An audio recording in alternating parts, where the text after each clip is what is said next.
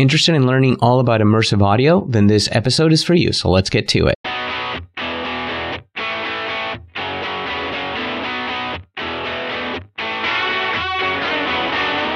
You are listening to the How to Create VR podcast, weekly conversations with VR and AR professional creators, designers, and producers.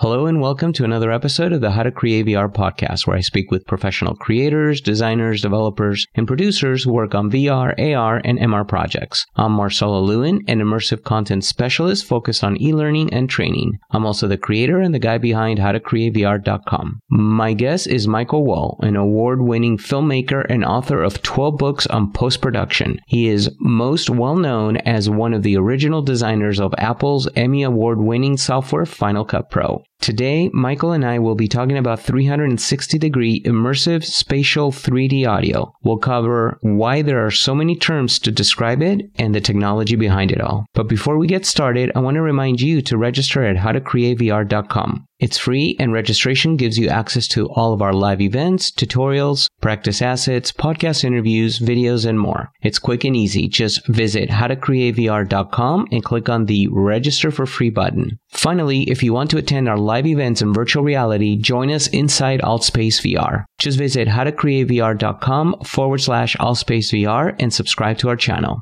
All right, Michael, welcome to the podcast. I'm glad to be here. I'm glad to have you here. It was a surprise when I read your bio that you were one of the original designers of Final Cut Pro. That's pretty cool. It was a long journey, and at this point, quite a long time ago. That's very, very cool. So were you part of the Final Cut Pro 1.0, I guess, when they released it? Yeah, there was actually about a 5-year development process before 1.0 shipped. And I was on it from the very beginning of that. It started off at a company called Macromedia, now absorbed into Adobe. And right.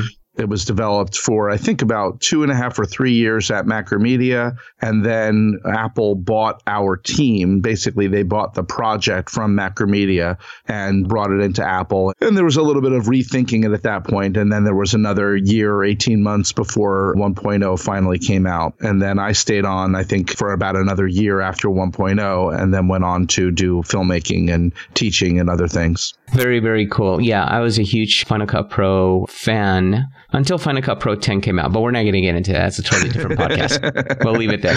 Anyway, so welcome to the podcast. I'm glad to have you here. And why don't we start out? Well, you kind of gave us a little bit of your background that you did that, but why don't you tell us a little bit about how you got into 360 video and specifically into immersive audio? You know, I've been fascinated by VR since 1990, actually. I attended an event called Cyberthon, which was this sort of trade show, sort of rave that happened in San Francisco at Colossal Studios. And there was an exhibit there where Jaron Lanier was showing off the original, or one of the original prototypes for a VR system. And I got to try that there. And it was very primitive, but it was very promising. And, you know, like a lot of people at the time, I was just really smitten by the idea and was anxiously waiting to see how it was going to become a real product. And of course, it didn't.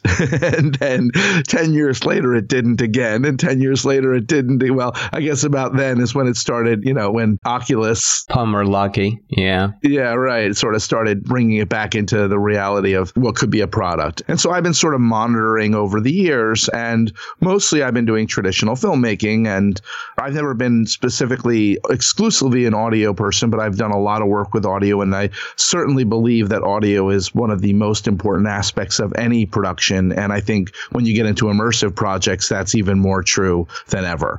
And so it's something that I'm very passionate about. Cool. Well, let's just jump into audio itself. So why don't we start with figuring out what's the best format for VR? Well, I think it's actually a fairly complicated question because it depends a lot on your intended audience. If you're creating content that you expect most people are going to be viewing in a magic window on a phone without headphones, or even on a computer screen without headphones, then there's not a whole lot of worth of developing spatialized or positional sound.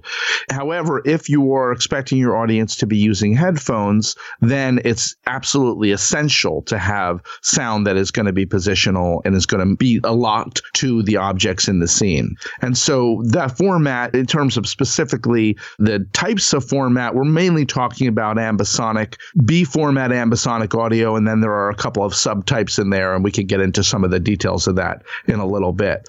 The difference between whether or not you go for a spatialized sound mix or not has a lot to do with that intention of where your audience is going to see it. Well, let's talk about ambisonic and maybe explain what is ambisonic, when do you use it, and then the different kinds or types. Sure. There's a lot of different terms that are used to talk about audio that is coming from multiple places in the room, or seems to be. And from basic surround sound, which is something that probably everyone is well familiar with and has been around and popular for a very long time, except surround sound, the speakers are fixed in place and presumably the viewer is fixed in place. And there's no expectation that the viewer can move their body or turn their head and expect sounds to come from different places. When we get into using headphones and watching stuff where you can turn your head and actually even move your body, we expect the sound to be moving along with us and for the sound to be positionally locked to the source of the sound in the scene. The way we do that is with generally this idea of spatialized sound or positional sound. And those two terms are not literally synonymous.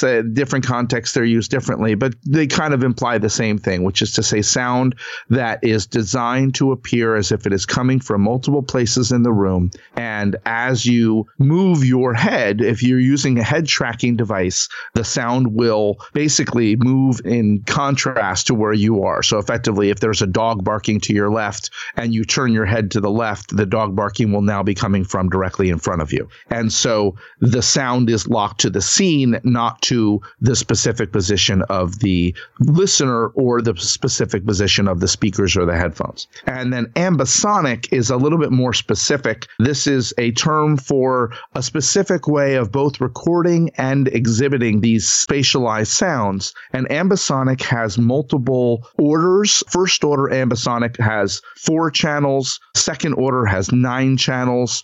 Third order has, I actually don't remember exactly how many third order has, 18 or maybe it's 27. It's an exponential graph. So, but each order adds another axis of dimension along which the sound can be placed. And so it becomes more precise. And for recording, there are 4-channel ambisonic microphones, and there are a lot of different versions of that available. We could talk about that. And then there are even some second order microphones that have 9 channels, literally 9 sensors, and so on. And then there are a number of other types of recording devices. For output, all of the sound is output and converted into a binaural mix, which is to say it is outputted into a 2-channel mix so that you can listen to it in headphones. But the mix is very carefully designed so that the position of the sound simulates the real 3-dimensional environment that you're in. But when you're recording ambisonic, right, the position of the mic is stuck basically in wherever you put it. So usually it's going to be underneath the camera. That means that you can't really move it. Let's say, for example, 6 degrees of freedom versus 3 degrees of freedom. Yeah. So if you're using an ambisonic microphone,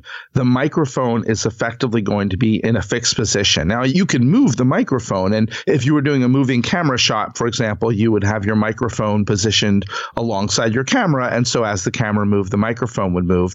But if the camera is static, then the microphone is static. And so that limits the ability of a viewer to hear the sound. If they are in a 6 degrees of freedom sort of environment, the sound is not going to be moving along with them. And so you need to modify that source input so that it can be represented with full spatial movement. It gets pretty complicated, but I want to set up one very important differentiation, which is the difference between whether you're working with 360 video or whether you're working with true VR. Because, of course, 360 video is a subset of VR, but it does not have all of the freedom that true VR has. And so if you're working in 360 video, your visual images are not going to have 6 degrees of freedom either. And so the fact that that the audio doesn't have 6 degrees of freedom is fine. The picture and the audio give the same experience. And as you turn your head, the sound moves accordingly and the picture moves accordingly, but you're not working with, you can't lean or you can't walk across the room. If you're working with true VR, like a room-based system where you can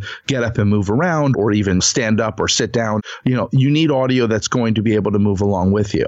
And there are tools, well, at least in Unity and in Unreal Engine, there are tools to create full 6 degrees of freedom sound, which builds in all sorts of mechanisms so that that works properly. But you're generally going to be doing that with mono sources, not with ambisonic sources. And this gets into a whole nother category of complication, right? Which is that even though we have microphones that can record ambisonically, they can record this 360 sphere of sound, that's not really ideal for many recording situations. And part of the reason for that is, as many listeners probably know, one of the most important attributes of your microphone is where it is placed.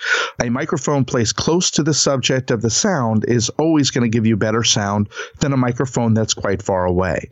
And because an ambisonic microphone is pretty much by definition going to be locked to the position of where the camera is, that means that it's limited to how close it's going to be able to get to your subject. And in 360 video, this is especially true because, of course, if your objects are too close to the camera, it's going to feel very uncomfortable to the viewer. And so many of these subjects of a 360 video are not a foot or two away from the source camera, and therefore the sound is not going to be that perfect. So we can't use boom mics because you would see that in the shot, right? You can't frame out a boom in a 360 video. So we wind up doing a lot of lavaliers and plant mics. And these are mono mics that are either attached to a subject, attached to a person, or positioned somewhere hidden in a room or hidden in a place where they can record a sound, if someone's going to be over there or if there's a sound effect happening from a machine or whatever. And then all of those mono signals are brought into a 360 aware or an ambisonic aware sound mixing environment, and they are positioned that way. Yeah, that totally makes sense. So the big difference between 6 degrees of freedom and 3 degrees of freedom, for those users that aren't familiar, is 3 degrees of freedom, right? It's head position, where 6 degrees of freedom is head position plus body positioning. So you can actually move forward, backwards, right, and left. So that means that if you're following audio, the audio has to follow you, and that's a true VR experience, right? Usually using Unity and CG, computer-generated environments. And not just it's the position, but also remember things like occlusion. Like if you move behind an object, the sound needs to be appropriately dampened. You've moved into a place where the sound is now being obscured. The representation of that sound needs to represent that. Right. That totally makes sense. So going back to ambisonics recording and maybe saying that basically it's a worthless kind of thing that you'll never use is probably too harsh. But when do you then use an ambisonic microphone? Well, an ambisonic mic is great for a true surround sound ambience. It's going to be a really useful component in your final mix. And so I do recommend using an ambisonic microphone, but it's rarely going to be the only microphone you're going to use. And so there are a number of options for microphones. And mostly what we use are what we call tetrahedral, which means 4 heads. And a tetrahedral mic is the first order ambisonic microphone. And Sennheiser has one, and Core Mic has one, and Zoom actually has a new one that I haven't gotten to use yet, but is very promising. Rode has one, and they actually bought a company called Soundfield, which was one of the original ambisonic microphone makers. So there are a lot of options for recording ambisonic sounds. And in fact, even some 360 cameras have built-in ambisonic recording. And all of this is useful as sort of a baseline, as sort of a background track that will give you positional sound from the position of the microphone. But it's not going to be complete unless what you're recording is like a natural environment. If you're like out in the woods and you just want to hear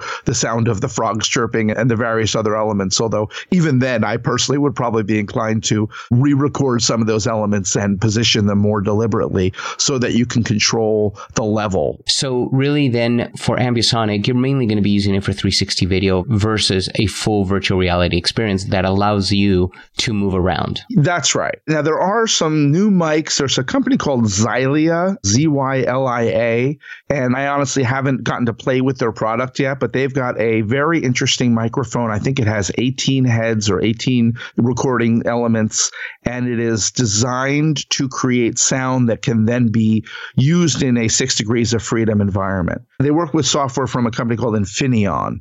Between Zylia and Infineon, they are offering this solution for recording live sound that can then supposedly be reproduced in an environment where you have that 6 degrees of freedom. But I honestly don't know much about how it works, and I haven't gotten to try it myself. But it's a promising development. I see. Maybe it actually separates everything and then it becomes keyframeable or whatever within the scene, I guess, maybe. Right. Well, and that's, of course, what you would do with a mono track, right, is you can keyframe its position and you can lock it to a subject in the frame. And yeah, maybe it somehow divides up the audio so that you can then work with a 360 mixing environment to make it more flexible. So going back to ambisonic audio that's live recorded, how do you monitor? Because normally when you're shooting flat traditional video and audio, you're always monitoring the audio to make sure. How do you monitor ambisonic audio live? Yeah, that's a great question, and it's tricky. I think that some of the microphones will also output a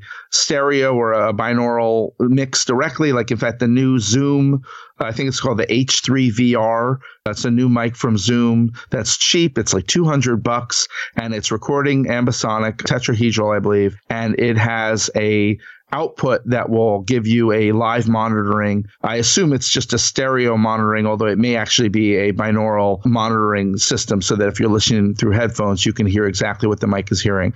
But the more traditional mics are recording into, I don't want to get too technical, but they record basically into what's called A format, which is basically just the 4 mics being recorded into individual channels. And so the microphone literally has 4 XLR outputs. You record those into an audio recording device, and there's no way to monitor that. So you might monitor one of the channels so that you can hear something, or you might have simultaneously another microphone that's recording a mono signal or the camera mic, and you're just listening to that as a scratch track. But there's not a way to, on the fly, hear that A format audio live in the ambisonic format. And so just to further that process, a couple little details, a little tip for that is when you're recording with an ambisonic mic, you want to make sure that you're using an audio recorder that has digital level settings, not analog level settings. And that's because the levels of the 4 channels have to be exactly the same. Even the smallest variation will distort the sphere that you're recording when it's translated. So it's very important to use a recording device that has digital levels so that you can be sure that all 4 levels are being exactly the same.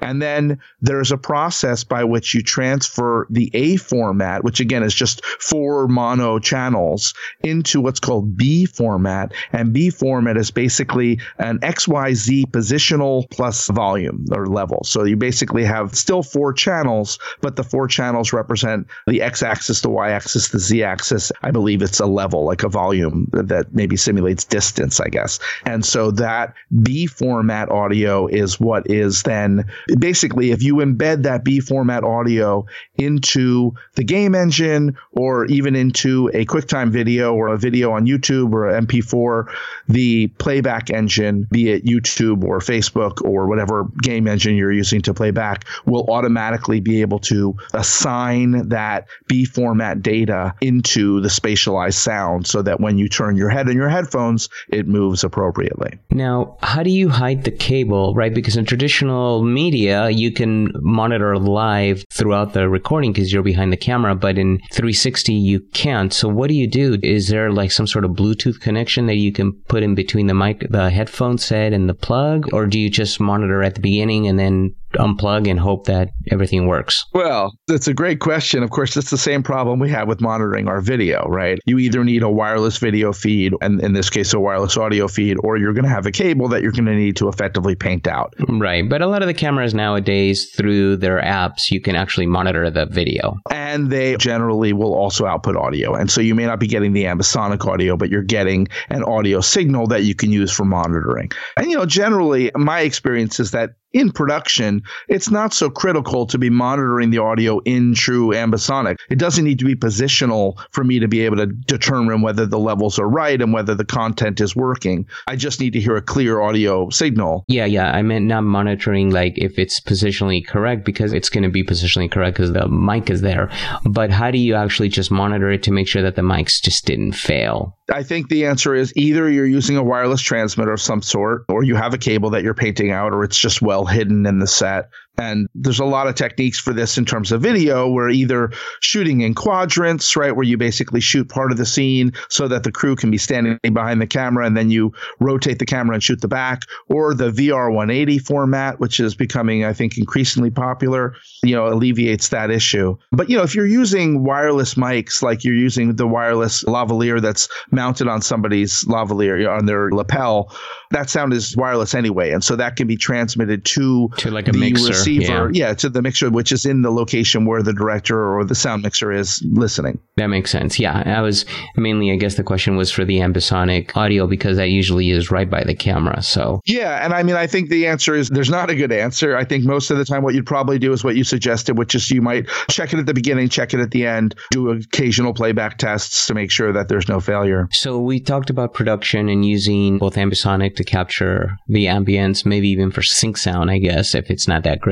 And then mono mics, basically like lavs to capture everything else, or hidden mics throughout to capture the rest. So when you bring in all these audio files, what tools do you edit your mix in? Because I know Premiere Pro doesn't support, right, the spatialized audio, the placement of the actual audio and keyframing it. Yeah, you're going to need to use a 360 or a 3D sound panner, basically, which is like a surround panner that is 360 aware, or that is aware of ambisonic.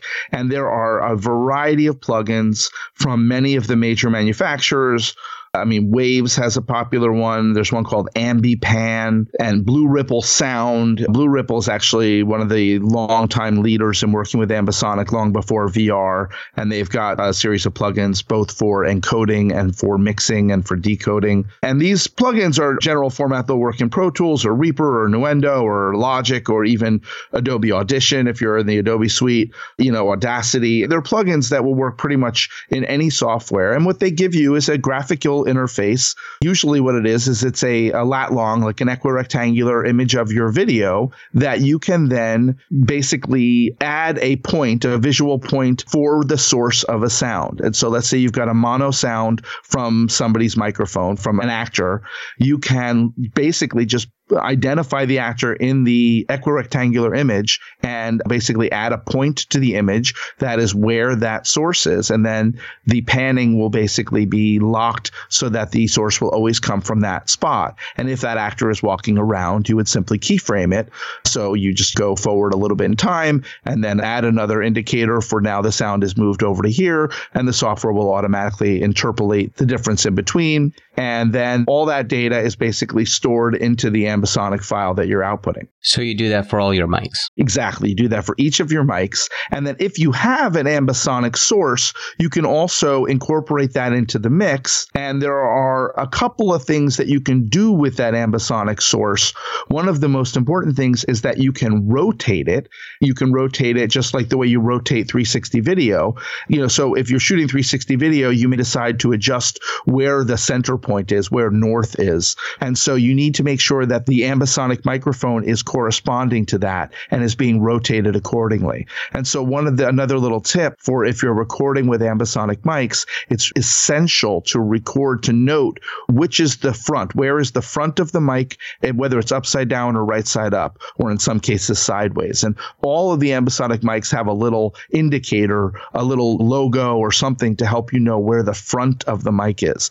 And that becomes becomes essential because let's say you rotate your visuals by 16 degrees to the left, you need to make sure that you correspondingly rotate your audio too. Yeah, and I believe like the H3 VR, which I bought and haven't used yet because I wanted to actually understand the whole workflow as well, but I believe they have a switch so you can tell it if you're upside down, right side up, or sideways. And then that adds metadata to the file, I presume, or something? Right, exactly. Yeah, that's essential. And I mean, it's the sort of thing that it's, you can be off by maybe a couple degrees and get away with it. But if you move even 10 or 12 degrees, everything's going to sound a little bit off. Like where you're looking, everything's going to seem a little bit, it's a sort of like out of sync feeling. And so be making sure that your sound is properly aligned with this is specifically for ambisonic recordings, right? So if you have an ambisonic recording that you're mixing into your final mix, you need to make sure that it is properly rotated. And then there's also something called dominance, which is to say to effectively cheat the microphone towards one of the vectors, towards X, Y, or Z in either direction. And so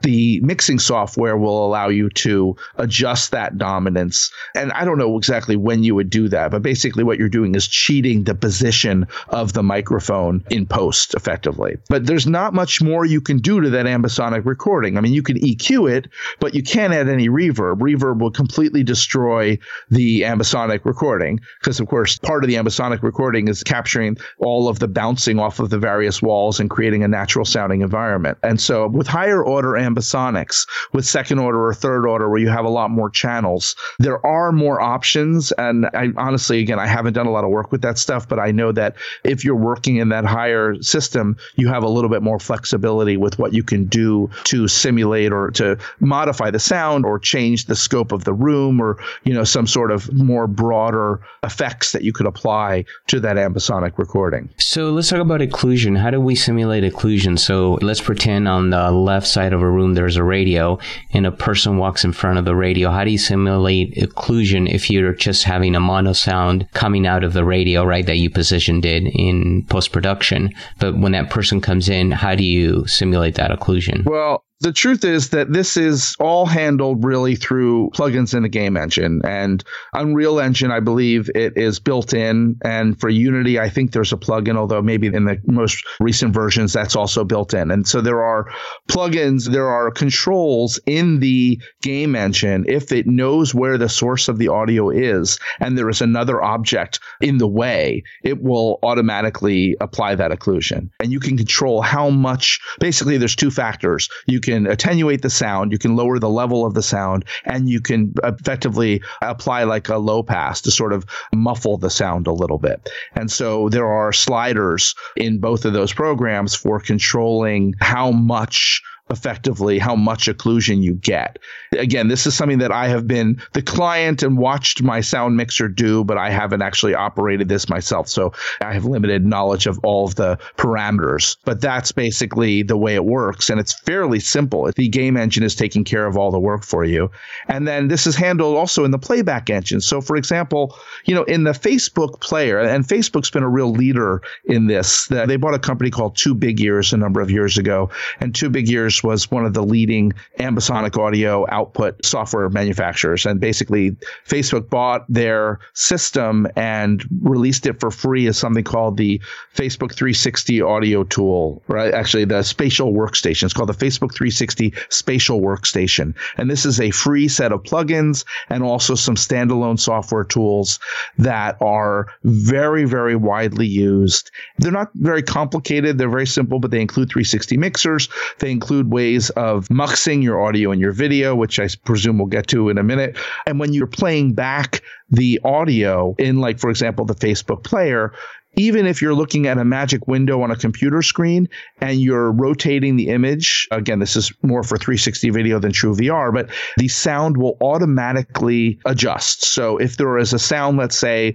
coming from due east and you're looking straight north, and then that sound will be coming out of the right speaker. And then if you were to pan the video over in the magic window, that sound will naturally move. And then if you were to pan the other direction so that it's that's basically behind you or completely out of the view, that sound will basically be attenuated in a similar effect of the occlusion, basically, right? So it's like out of sight, out of mind. Like when it's out of the view by a certain degree, the sound will basically be removed. Yeah, that makes a lot of sense. So you mentioned muxing. So let's get to that portion, which is where that's basically you're done with the mix and now you're going to bring it in and mix it with your video and anything else, right? Can you explain that workflow? So it's not complicated, but it requires special software, basically. And all you're doing is you are unifying your audio file and your video file into a single file without modifying the individual components. And so, for example, like if you were to use Apple's compressor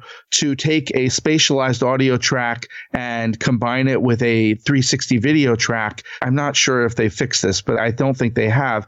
You'll lose your spatialized sound. It will just turn into a stereo track. And so you need to be sure you're using tools that will not modify the audio. And there is a special tool in that 360, in that spatial workstation from Facebook. Also, Google's VR 180 tools. I think it's called VR 180 Creator. It's a very, very simplistic piece of software that allows you to take VR 180 picture and edit it. Basically, for the picture side, what it does is it maps the VR 180 into a 360 sphere so that you can use it in a software like Premiere. And that software also includes a muxing tool. And it doesn't matter whether it's VR 180 or just True 360. You can load up. And basically, it's just a simple file dialog. You pick your audio file, you pick your video file, and they are combined into a single file. But the other piece is that you have to add metadata to tell the playback engine that it has spatialized sound and also what format that spatialized sound is in. So in some cases, this is a separate step. So basically, the muxing is combining the audio and video. And then there's also the step of adding the metadata. And again, anybody who's worked with 360 video already probably is well familiar with this because you have to also include metadata to tell the playback engine that the video is 360. Well, similarly, you have to tell it that it is spatialized. But then there's this one additional element, which is that there are multiple basically different file formats for storing spatialized sound, ambisonic sound. The one that's mostly being used right now is Ambix. It's basically using the SN3D sound format, which is a way of storing the ambisonic data, and it saves it in Apple's core audio format, which is a linear PCM format. So it's an uncompressed format. And that is called Ambix, AMBIX. And that is what Google has basically adopted. And because Google has adopted it and they are so active in promoting the use of this stuff, it's becoming a dominant standard. But it's not exclusive. There is also Dolby Atmos. Dolby is doing their best to keep the Dolby Atmos format as a way of exhibiting or distributing positional audio. And then there's something called FUMA, F-U-M-A, which is First Malham. There's two people. And that is basically a different way of storing the ambisonic data in a WAV file. And that's usually has the extension of AMB, like ambisonic. So FUMA, Ambix, Dolby Atmos. There's also something called OpenAL, which is an open source format that contains the ambisonic data. And so all of these different formats are ways of storing your audio. And for different playback engines, first of all, some playback engines only support some of these. So if you're trying to play it on YouTube, you pretty much have to use that Ambix. But if you're building it in a game engine, you have a lot more options. If you're building your own app, you have a lot more options. But you need to make sure that your playback engine basically knows what format this audio is saved in. That makes a lot of sense on that. This is very complicated stuff. Well, it is and it isn't. I mean, I think it's easy to get overwhelmed by all of these different formats and all these different names.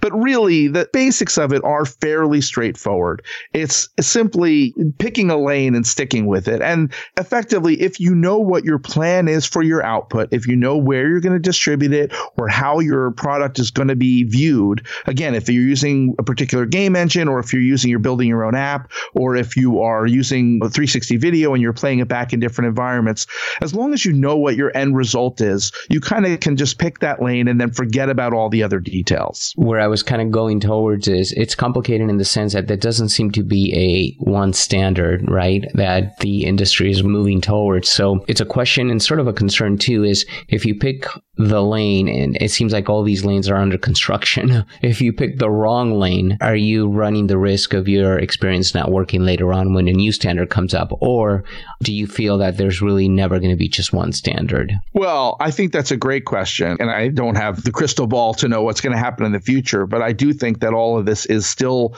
under development. These ambisonic formats have actually been around for decades. Ambisonic audio precedes VR by a long time. And so there were all sorts of scientific uses and other contexts where people were recording ambisonic audio and using these formats to represent it and distribute it. So to some extent, the difference is, Dolby and Google, I think, are doing their best to try to establish themselves as the standard. And Google's standard isn't their own. They picked this format that I don't know actually where Ambix came from, but they're endorsing that one. And I think both companies have a lot of muscle. I think Google probably has more muscle than Dolby, although Dolby's got a lot of respect in the industry. So I guess the answer is you are going to get stuck if you pick a lane. If you do everything in Dolby Atmos and then that format gets downgraded, or Dolby comes out with something that's not backward compatible, or Google takes over the world and there's just not a way to exhibit it, you may be stuck. Although all of these formats are representing the same raw data. So there's no reason you can't output multiple mixes. So you can output an Ambix version, and then you could also output an Atmos version, and then you can also output a Fuma version, and have all of those in your masters, so that if you have different distribution avenues that need different ones, you can use the different formats. Or as you're saying, if things change in the future, you could always go back to one of these alternate formats. That's true, because the key here is that these formats are not recording formats, they're delivery formats. That's correct. Right. So as long as you have your recording format cemented and it's always there, then your delivery can change a million times and you just re-export to the new format. Hopefully, right? Hopefully. Well, in a perfect situation, but yeah. Yeah. Look, here's the thing. If you've done all of your work in first order ambisonic, which is to say 4-channel ambisonic, and then eventually second order ambisonics become standard. And I hope that becomes true, because it's a lot more accurate. It's a lot more precise to have 9 channels than 4 channels.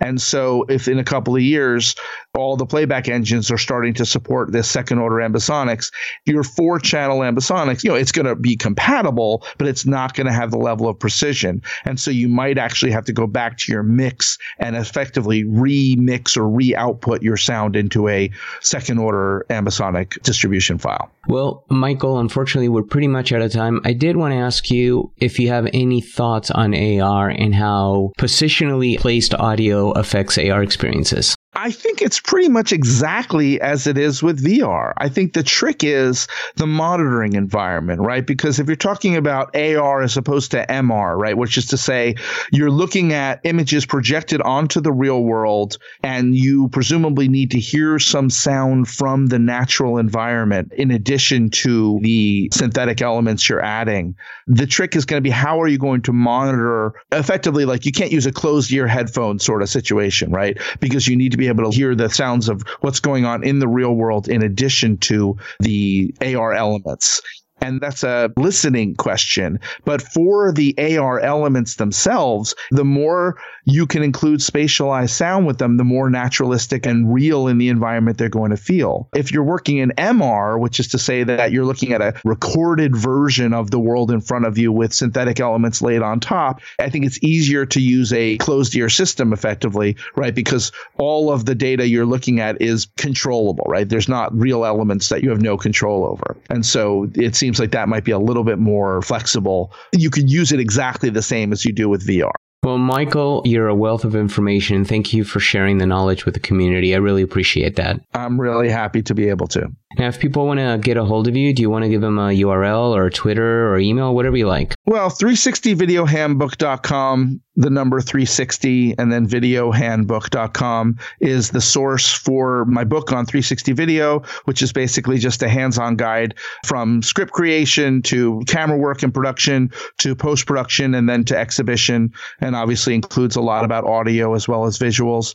And there is a contact form on that site, and that's probably the easiest, best way to get in touch with me and to learn more about my work in VR. Great. Give that URL one more time. 360videohandbook.com. I think everybody should go get it. One thing I can also offer is a little discount for your listeners. Go for it. I love that. So 25% discount on anything, which is basically is a PDF, an EPUB, or the printed version of the book. If you use the code HowToCreateVR, that will give you away 25% discount. Discounts are always welcome. Thank you, Michael, for doing that. I really appreciate that. My pleasure. And great talking to you, Marcelo. Great speaking with you too. And thank you all for being with us. Just a quick reminder, if you want to access all of our live events, tutorials, practice assets, podcast interviews, videos, and more, register for free at howtocreatevr.com. Finally, if you want to attend our live events in virtual reality, join us inside Altspace VR. Just visit howtocreatevr.com/AltspaceVR and subscribe to our channel. So until the next episode, I'm Marcelo Lewin. Cheers, everyone.